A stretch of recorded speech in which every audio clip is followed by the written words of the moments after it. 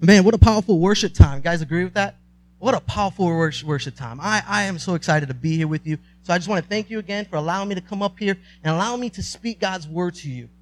It's an honor every week, every 4 weeks or whatever I get the chance to come up here and to preach God's word is something I don't take lightly. And I'm sure it's something that you guys should never take lightly as you have someone up in front of you preaching God's word. So I would encourage you to use your Bibles today because we will go through some scriptures, your phones, or in your bulletins. There's also the scriptures there for you. So check everything I'm saying because I'm not going to stand up here and let you know and tell you that I have everything all figured out. But I trust that God is going to use me in a powerful way because he's here and he's present. That was just an awesome time of worship. So, man, if it's your first time here, I want to welcome you. My name is Stephen. I am super glad that you are with us. So before we began this series, I wondered what the initial thoughts would be for people who hear this title, I Deserve It. I started to wonder what comes to mind when you hear that title. Because every good book, every good movie, or even the name of a restaurant does something when you hear it or read that title. It brings up some type of emotion, right? It gives you some type of thought or even an anticipation for what to expect. So I wondered, with this title, I Deserve It, what would most people say that they deserve? Well, in this 4-week series, we've been looking at the Bible, and we've been looking at 4 different characters of what they deserve, but what they actually received from God. In week 1, if you were here with us, we looked at 2 criminals who were crucified on both sides of Jesus. And we talked about how these sinners deserved the punishment that they were receiving. But instead, one of them looks to Jesus and God grants him life in Christ. Our attention in this story was drawn to the God who holds eternity in his hands. In week 2, we looked at the woman caught in adultery and who she was put on blast by the religious leaders, the Pharisees. They humiliated her and they clearly pointed out that she deserved what? Condemnation. They made it so clear. But Jesus, in an incredible moment, if you recall that story, out in front of everyone who was there, he told them, hey, if you can pick up the first stone and stone this woman, then go ahead and do that. Not one of them did. And in that moment, Jesus extends mercy instead of condemning that lady. Our attention here was drawn to the God who extends mercy to those who place their faith in Christ.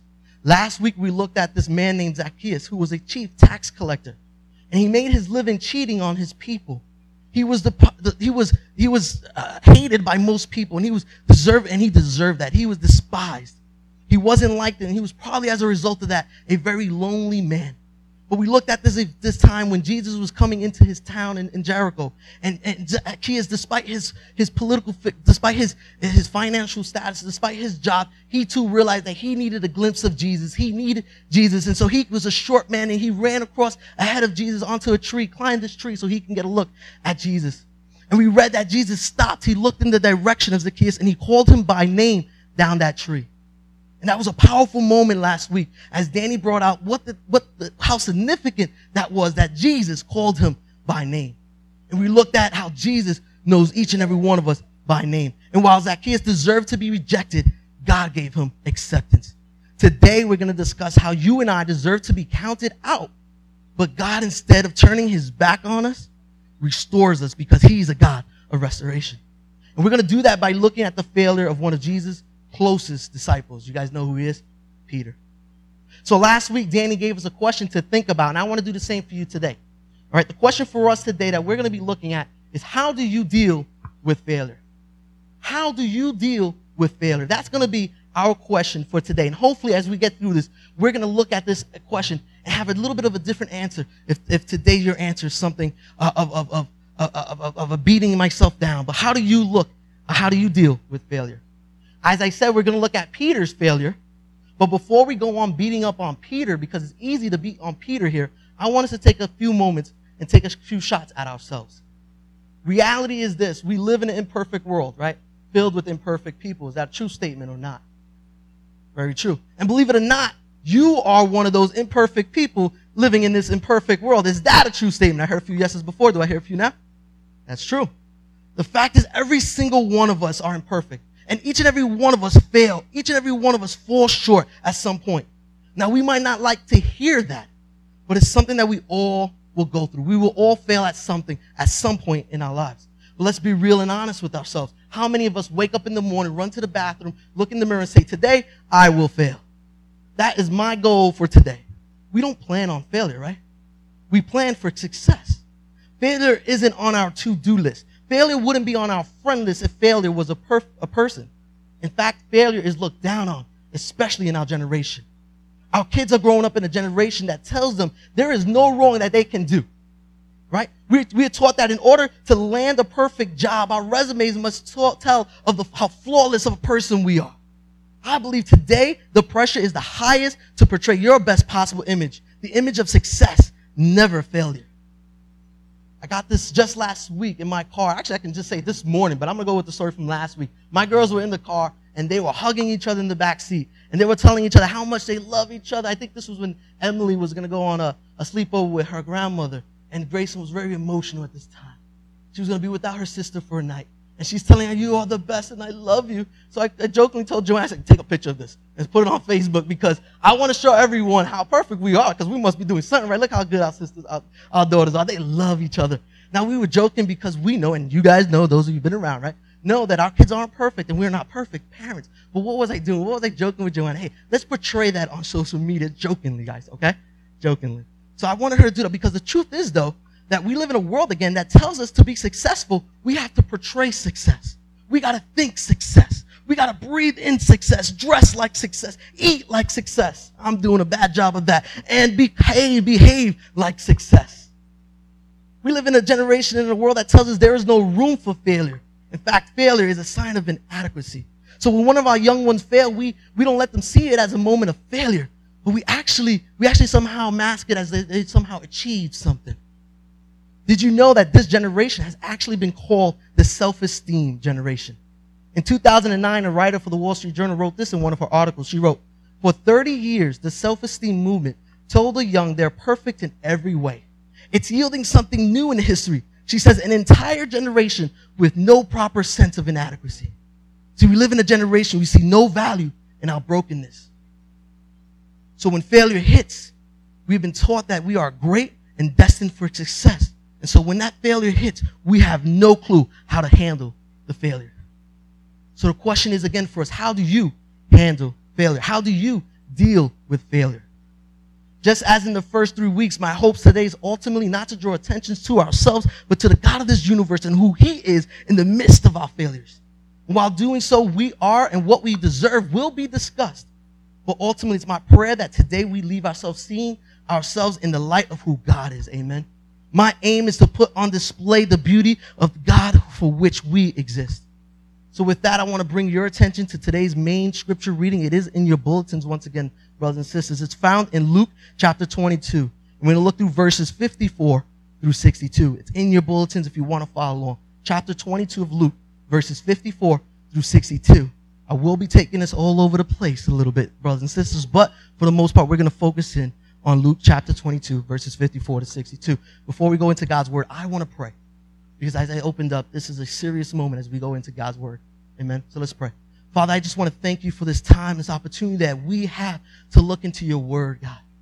Your word is living, your word is active, Lord. And so when we handle your word, oh God, we ask and pray that you would enable us to see what you want us to see, to hear what you want us to hear, to learn and to grow, God, so that we can be better followers, that we can be better sons and daughters, we can be better brothers and sisters to one another, God, so we can be better parents, as better people, but Lord, ultimately so that we can glorify you and your name be lifted up, Father, over all things. So God, as we look into your word, may you richly bless us, God.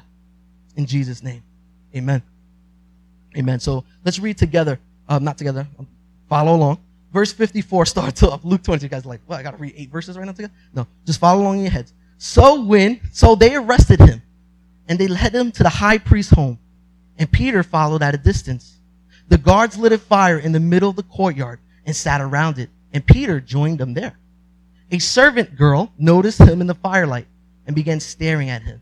Finally, she said, "This man was one of Jesus' followers." But Peter denied it. "Woman," he said, "I don't even know him." After a while, someone else looked at him and said, "You must be one of them." "No, man, I'm not," Peter said. About an hour later, someone else insisted, "This must be one of them because he's a Galilean too." But Peter said, "Man, I don't know what you are talking about." And immediately while he was still speaking, the rooster crowed. At that moment, the Lord, talking to Jesus, turned and looked at Peter. Suddenly, the Lord's words flashed through Peter's mind. "Before the rooster crows tomorrow morning, you will deny 3 times that you even know me." And Peter left that courtyard weeping bitterly. Peter left the courtyard weeping bitterly. Immediately in our text, I want to point out, at least in the ESV version, starts off with the word so. Now that indicates that something happened before that. So just a little tip as you're reading your Bible, as you go into study the word, you want to look at key little words like that, right? So if you're starting off there and it says so, what happened before? So there were events that happened prior to this event that leads us to where we are now. So we're going to look back. This way we can have a better understanding of just how significant this moment is for Peter. Because you and I have to ask this question: how did Peter get to the point where his failure is such a powerful story that's not just recorded in Luke, but in all the Gospels? And can we learn anything from it? As I looked at that question, I became so convinced that it's actually not his failure that was so eye-popping as much as what built up to his failure and the outcome of his failure. Let me ask you this question. Have you ever failed at something once and wondered how in the world did things turn out this way? It's like you woke up and things just are not where they were supposed to be. How did it come to this point? How did I get here? How did I get here? Like how did Peter get to the point where he denies Jesus 3 times? I imagine that at that moment when Peter left weeping bitterly, with the face of Jesus stuck in his mind and the words of Jesus in his head and the replaying of his denial over and over again, I imagine that Peter at that moment probably would have loved the do-over button. You guys agree? Have you ever failed at something so badly that you wish you had a do-over button? Now, Jesus offers us something even greater. And we're going to get to that. Before we get to that, we're going to look back at 2 mistakes that Peter makes that will help us have a better understanding. Again, how did Peter end up weeping bitterly in that courtyard? Inserted in your bulletins I mentioned are today's notes with these fill in the blanks. I will love it if you follow along with us. Go ahead and write in them. If you want to just go ahead and draw airplanes on that too, guys, I do that every weekend too. Danny, I know he doesn't take offense to it. I don't take offense to it. Go ahead. Anything to keep you up and keep you focused. But those blanks are for you. The first fill in the blank is this. Peter's mistakes, his first mistake. For those of us taking notes, he underestimated his own weaknesses. He underestimated his own weaknesses. To do this and to understand that, we're going to have to look back. Because prior to this moment in the courtyard, we understand Peter as this person who is yet to recognize his own weaknesses. And as I opened up, Peter is actually one of Jesus' closest disciples. Peter was one of the 3, James and John being the other 2, out of the 12 that was chosen by Jesus to be with him on various occasions where the others were not. If you recall, one such occasion was undoubtedly had to be the most overwhelming moments in Peter's life. It was when Peter was taken up with James and John and Jesus up the mountain to pray, where they would be a witness to the glorious radiance as the face of Jesus shines like the sun, the scripture tells us, and his clothes became white as light. Peter was witnessing the deity of Jesus. This is known as the transfiguration. Some of us heard that. Because up to this point, they've walked with Jesus, the man. But now Peter, with James and John, was alone in the presence of Jesus in all his glory. It's had to be one of the most unbelievable moments in Peter's life. This is Peter prior to this denial. This is Peter at the high, being one of the chosen to see Jesus in all of his glory. What an awesome honor that must have been. How much awe Peter must have been in at that moment. It was also Peter who correctly confesses that Jesus Christ was indeed the Christ. When Jesus asked Peter this question, "Who do you say that I am?" And Peter again correctly confesses that Jesus is the Christ, the Son of the living God. And what does Jesus tell Peter? He says this to Peter. He says, "Blessed are you, Simon Bar-Jonah, for flesh and blood has not revealed this to you, but my Father who is in heaven." Jesus says, "Blessed are you, Peter." This is what makes Peter's fall all the more dramatic. This adds to the sadness of when Peter falls, is that also Jesus actually tells the disciples that they will all fall away. Prior to this moment again, Jesus goes up to the disciples and tells them that they're going to all fall away when he is led to be crucified. Does anyone remember Peter's response to Jesus? He says this, Peter's response, "Even though they all fall away, I will not." What is happening here, brothers and sisters? Peter is actually looking at Jesus. Jesus says, "Every single one of you will fall away." And Peter is like, "Jesus, you got this wrong. Jesus, you got this wrong." "Nah, Jesus, you're not completely correct when you say they're all going to fall away. I love you too much, Jesus. I'm not going to fall away. I will be there." And Jesus' response to Peter, I love this. He looks at Peter and he tells him this. He says, he opens up in the ESV version, "Truly, I love that. It's like Jesus saying, like, seriously, Peter, seriously, I'm not lying. Like, I'm the Christ, the one that you confessed yourself. Do you remember the one who you saw on the mountain in all of my glory? Like, I'm telling you this, Peter. Truly, he says, I tell you this very night, before the rooster crows twice, you will deny me 3 times. Says it again. Peter, I'm being serious. Truly, you're going to deny me 3 times. Does anyone know what happens after that? Peter again corrects Jesus. So sure of his love and his own strength, with such certainty and doubt, he says this, the scriptures tell us, he says, Peter's response, if I must die with you, I will not deny you. He is so certain, which makes his fall so much worse. And because you and I know what happens, we actually know that he falls. It's like at this moment, we're all looking at ourselves like, poor Peter. Man, poor Peter. And our heads shake and we just feel so horrible. Like, Peter, man, like Jesus is warning you, man. You can't really think you're that strong. Like, humble yourself, dude. Right? Like, man, Peter, and we shake our heads. But I want to burst our bubbles a little bit because I want to say this. I want to say that you and I are no different than Peter.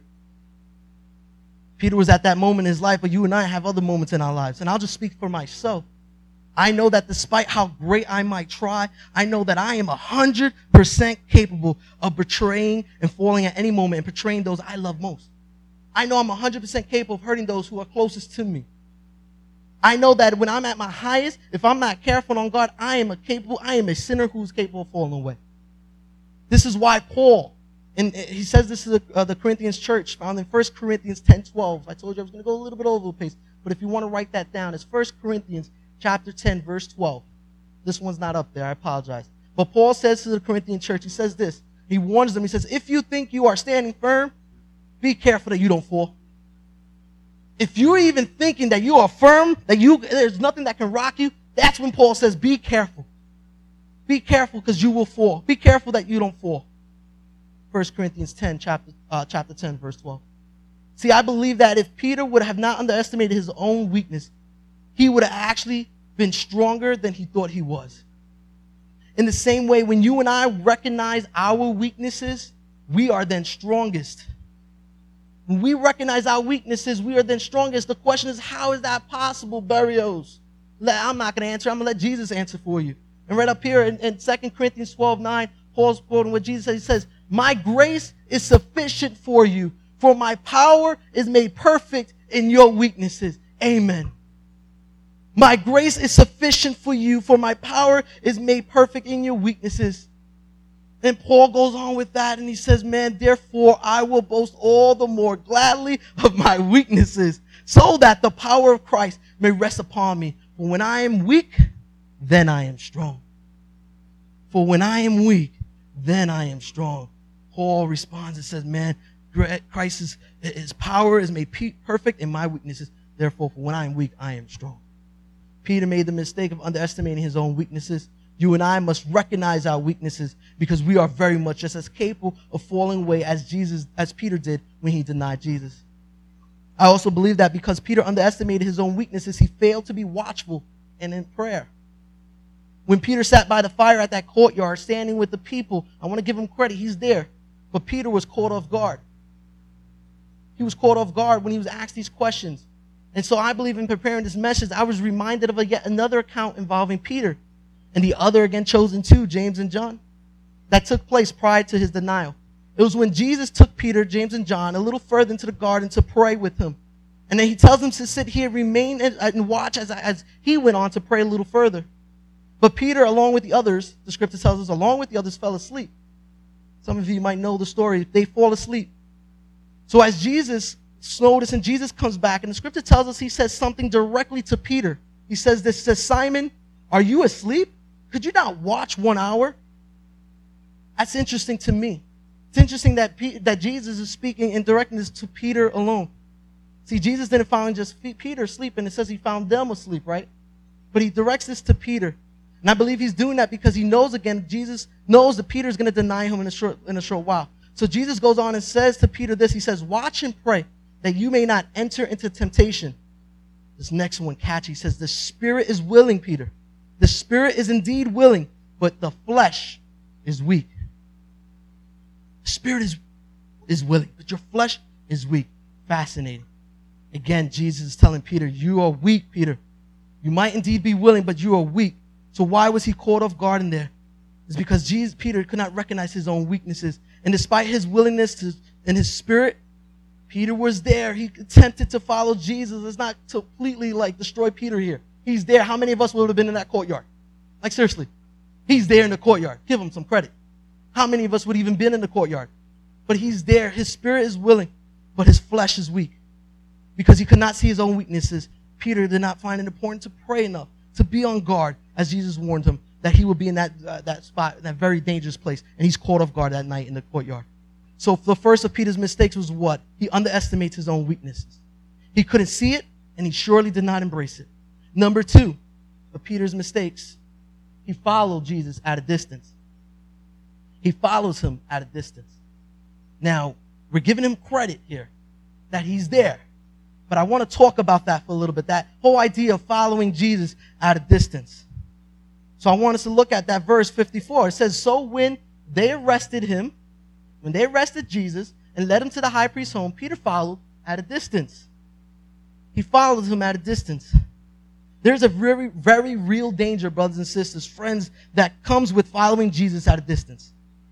Most of us would like to say that we are close to the Lord, right? We would love to say we are close to Jesus. And if we're not going to say that, I pray we will all say, I want to be close to the Lord. I want to follow him closely. Like, I want to read the Bible every day. I want to go to life group. I want to be guided by and led by the Holy Spirit. I want to know what he wants for my life. I want to be close. I want to be close. Why would we say that? Because we all understand, I believe, that when we are closest to the Lord, those are the sweetest of days. Quite honestly, though, we're not all there. And if you're honest, you might admit to yourself today that you've probably failed at following Jesus closely. And you are, in fact, following him at a distance. Some of what I'm going to say right now might sting a little bit. But I ask and pray that we stick with this because Jesus is doing the work. When we're following Jesus at a distance, you might be sitting here saying, I am. Or you're not even sure. You sit here again, you're saying, my spirit is willing. I want to do all that, but I just can't. Your flesh is weak. But how do you know you're following Jesus at a distance? Here's a few ways. Today, when you walked in, this morning, this evening, since we meet in the evening, is the very first time that you cracked open your Bible all week. When we opened up in prayer, was the first time that this week you attempted to pray. Maybe you're following Jesus at a distance. Reading God's word is not a priority in your life. So you settle for a quick word from some Christian article that you've read or a quick little Facebook scripture, and that's the most you got today. Or you listen to a Christian song and you're going to rely on that song to get you through the day. You're not passionate about the very things Jesus died for, such as the church. So missing fellowship with brothers and sisters doesn't bother you as much. You're not passionate about his kingdom and doing his work. So making efforts to serve through the local church never makes it on your schedule. Let me put it this way. You are settling for sitting in the upper deck, the cheap seats. The cheap seats. Now, listen, I go to Citi Field and I love the cheap seats in Citi Field. I don't mind the upper deck because obviously it's the cheapest seats. All right? So, yeah, I have no problems with that. I'm not going there. I have no problems with sitting up in the upper deck. Right? But if you were to tell me, Steve, you can choose anywhere in the stadium free of charge, you know I'm not choosing upper deck, right? Like, that would be insane. Where am I choosing? I'm choosing right front row behind home plate. That's where I'm choosing. That's where I want to sit. Why? Because I want to be closest to the action. Because I know that the closer I get to the action, the greater this game experience would be for me. Right? I can see the sweat coming on, Cespedes' face as a player from the Met. Like, I can really see his swing. I can hear the glove, the mitt, and the catches popping at each pitch. Like, I want to be right there in the middle of the action because I know that that's going to cause for an even sweeter experience for me. I know that the closer I get to the game, the more I'm going to feel a part of the game. That's why when you're watching the game on TV, you get the people on the home plate like arguing with the umpire, right? Because they actually feel like they're in the game now. What do you call it? That's not a strike. Like, they can actually see it, so they're that close. They feel more a part of the game. I want to feel more a part of the game because I'm passionate about the game. Let me ask you a question. How much value do you put in your walk with Christ? How passionate are you in your walk with Christ? Is it the utmost importance to you? Do you want to be close to the Lord? Do you want to be close to him? The fact that Peter begins to follow Jesus at a distance, I believe is something you and I can learn from and take as a warning. It's like this boy who fell off the bed one night And his mother rushed into his room to see what happened, asks him, what happened? And his response to his mother was, well, I think I stayed too close on the spot where the bed when I got it. Right? It's like, oh, okay, all right. So obvious. So obvious. Like, but here's the truth. If we stay still or stay on the very same spot in our walk with Jesus and make no efforts to follow Jesus just a little bit closer and a little bit closer and a little bit closer, let me tell you, you will fall and you will fail. Failure is going to happen. But failure, check this, is not who you are. I beat you guys up a little bit, but now I'm going to restore you a little bit because that's what Jesus would do right now. Right? You're not failure.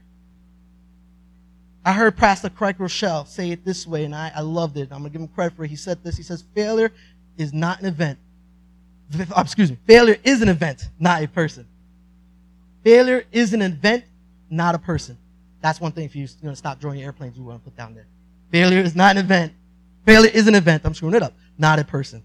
Failure is an event, not a person. Peter learned that he was indeed weak enough to fail, but his failure would not keep him down by the grace of God. I want to read the story one last time, catching up though at verse 59. At verse 59, Peter's third denial of Jesus.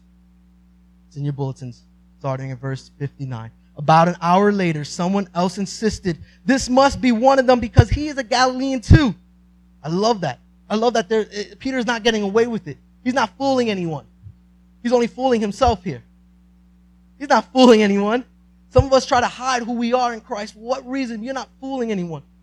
Some of us try to hide our mistakes and our failures, but you're not fooling anyone but yourself. And it comes a point where you got to recognize and realize that you have failed, or you are who God says you are. And so you pick yourself up.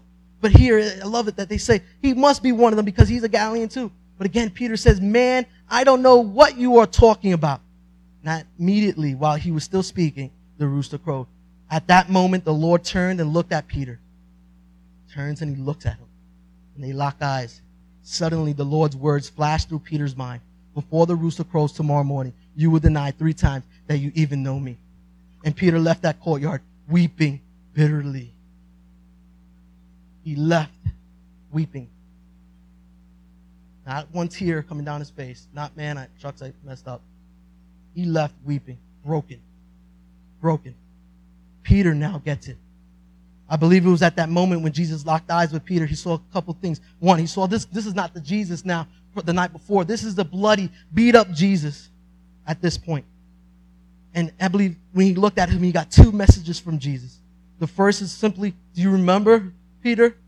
Do you remember when I told you and that you would fall away from me? And do you remember that you answered that you would not fall away? Now, Peter, which one of us is right? Peter at that moment saw his sin that Jesus was going to die for. Peter was looking into the face of the one who was suffering and dying for his very sin at that moment. Here's the second thing. This is the one I want us to really get today. Is at that very same moment, not only was he broken for his sin, but I also believe that when Jesus and Peter locked eyes, Peter saw this. He saw a face that expressed such tenderness and mercy unlike he has ever known before. It was a look of love that I believe caused Peter to weep bitterly. Don't miss this. He was convicted of his sin and the overwhelming, undeserving, crazy, indescribable love, though, that his Savior was giving him at that moment. And Peter broke down. I have sinned, but man, my God loves me. I have messed up, but he is dying for me right now. As I close, I want to invite you to look at the cross. And I want you to see your sin on that cross. And I invite you to imagine Jesus, the face of our Savior, as he is suffering for your sins. For whatever your failure is in life that you've fallen short, whatever it is today, I want you to see it on that cross. And I invite you to accept his invitation here today to be forgiven and restored. Because if you know the story and you go on, I want you to write this scripture down. John 21, verses 15 through 19. Read this later on, some homework. I'm going to give you a little bit of it though. Peter, if you go on and read in John 21, verses 15 through 19, he meets up with Jesus. This is after Jesus already died on the cross and he rose from the grave, but this is before he's going up to be with his Father in heaven and his throne forever. Jesus meets with Peter on the beach and he asks Peter a question. How many of us remember that question? He says, Peter, do you love me? But he asks him 3 times, just as Peter denies Jesus 3 times. And on that 3rd time, Jesus hears what he needed to hear. He asks this, Simon, son of John, do you love me? What is Peter's response? Lord, you know everything. You know that I love you. Peter's response shows that through his failure, he has finally learned. Lord, you know everything. Before, what was it? Lord, you got it wrong. Lord, you can't be right. You might, they will fall, but I'm not going to fall. Lord, you're wrong on this one. Now at this moment of his weakness, after failing Jesus, Jesus comes and restores him and he asks, do you love me? And he says, you know everything, Lord. Peter's failure was what has made him stronger. Jesus restored Peter that day, and if we know, Peter is the one who in the day of Pentecost, when the Holy Spirit comes down and Peter goes out and he preaches the very first message of Jesus' forgiveness and grace and the forgiveness of their sins, and it says, the scripture says that how many were saved? 3,000 souls were saved. You know that today you might fail, but God is a God of restoration. He's a God of forgiveness. He died on the cross for your forgiveness and to redeem you to himself. Don't let your failure keep you down, but let it be a moment from which God can use. Don't let your failure keep you down. Allow it just to be a point where God can use. Recognize today that yes, you are weak, but God is strong, and his strength is made perfect in weakness. Amen. While you deserve to be counted out, our God extends his mercy and is asking you today, do you love me? Let's pray. Father, I just want to thank you, God, for your amazing grace, oh God. Father, your love for us is indescribable. Your love for us is beyond my words, God, and anyone else's words here today. God, we so deserve to be punished of our sins. We so deserve to be counted out. But praise be to God who desired to send his Son on our behalf to die for our sins, to take our place, and has granted us forgiveness and mercy and love. You have accepted us into your family. Help us as Peter to be broken of our sin, to recognize our weaknesses, to recognize that apart from you, we are nothing and deserving of all the punishment. But as we look at the cross, we will see the love of our God. As we look to the cross, may it break us and restore us as we surrender our lives to you. Father, we love you because you loved us, and you've helped us to see how great that love is. Father, I pray for my brothers and sisters, my friends here today, that today you will show them even greater your love for them. Father, we thank you. We pray in Jesus' name.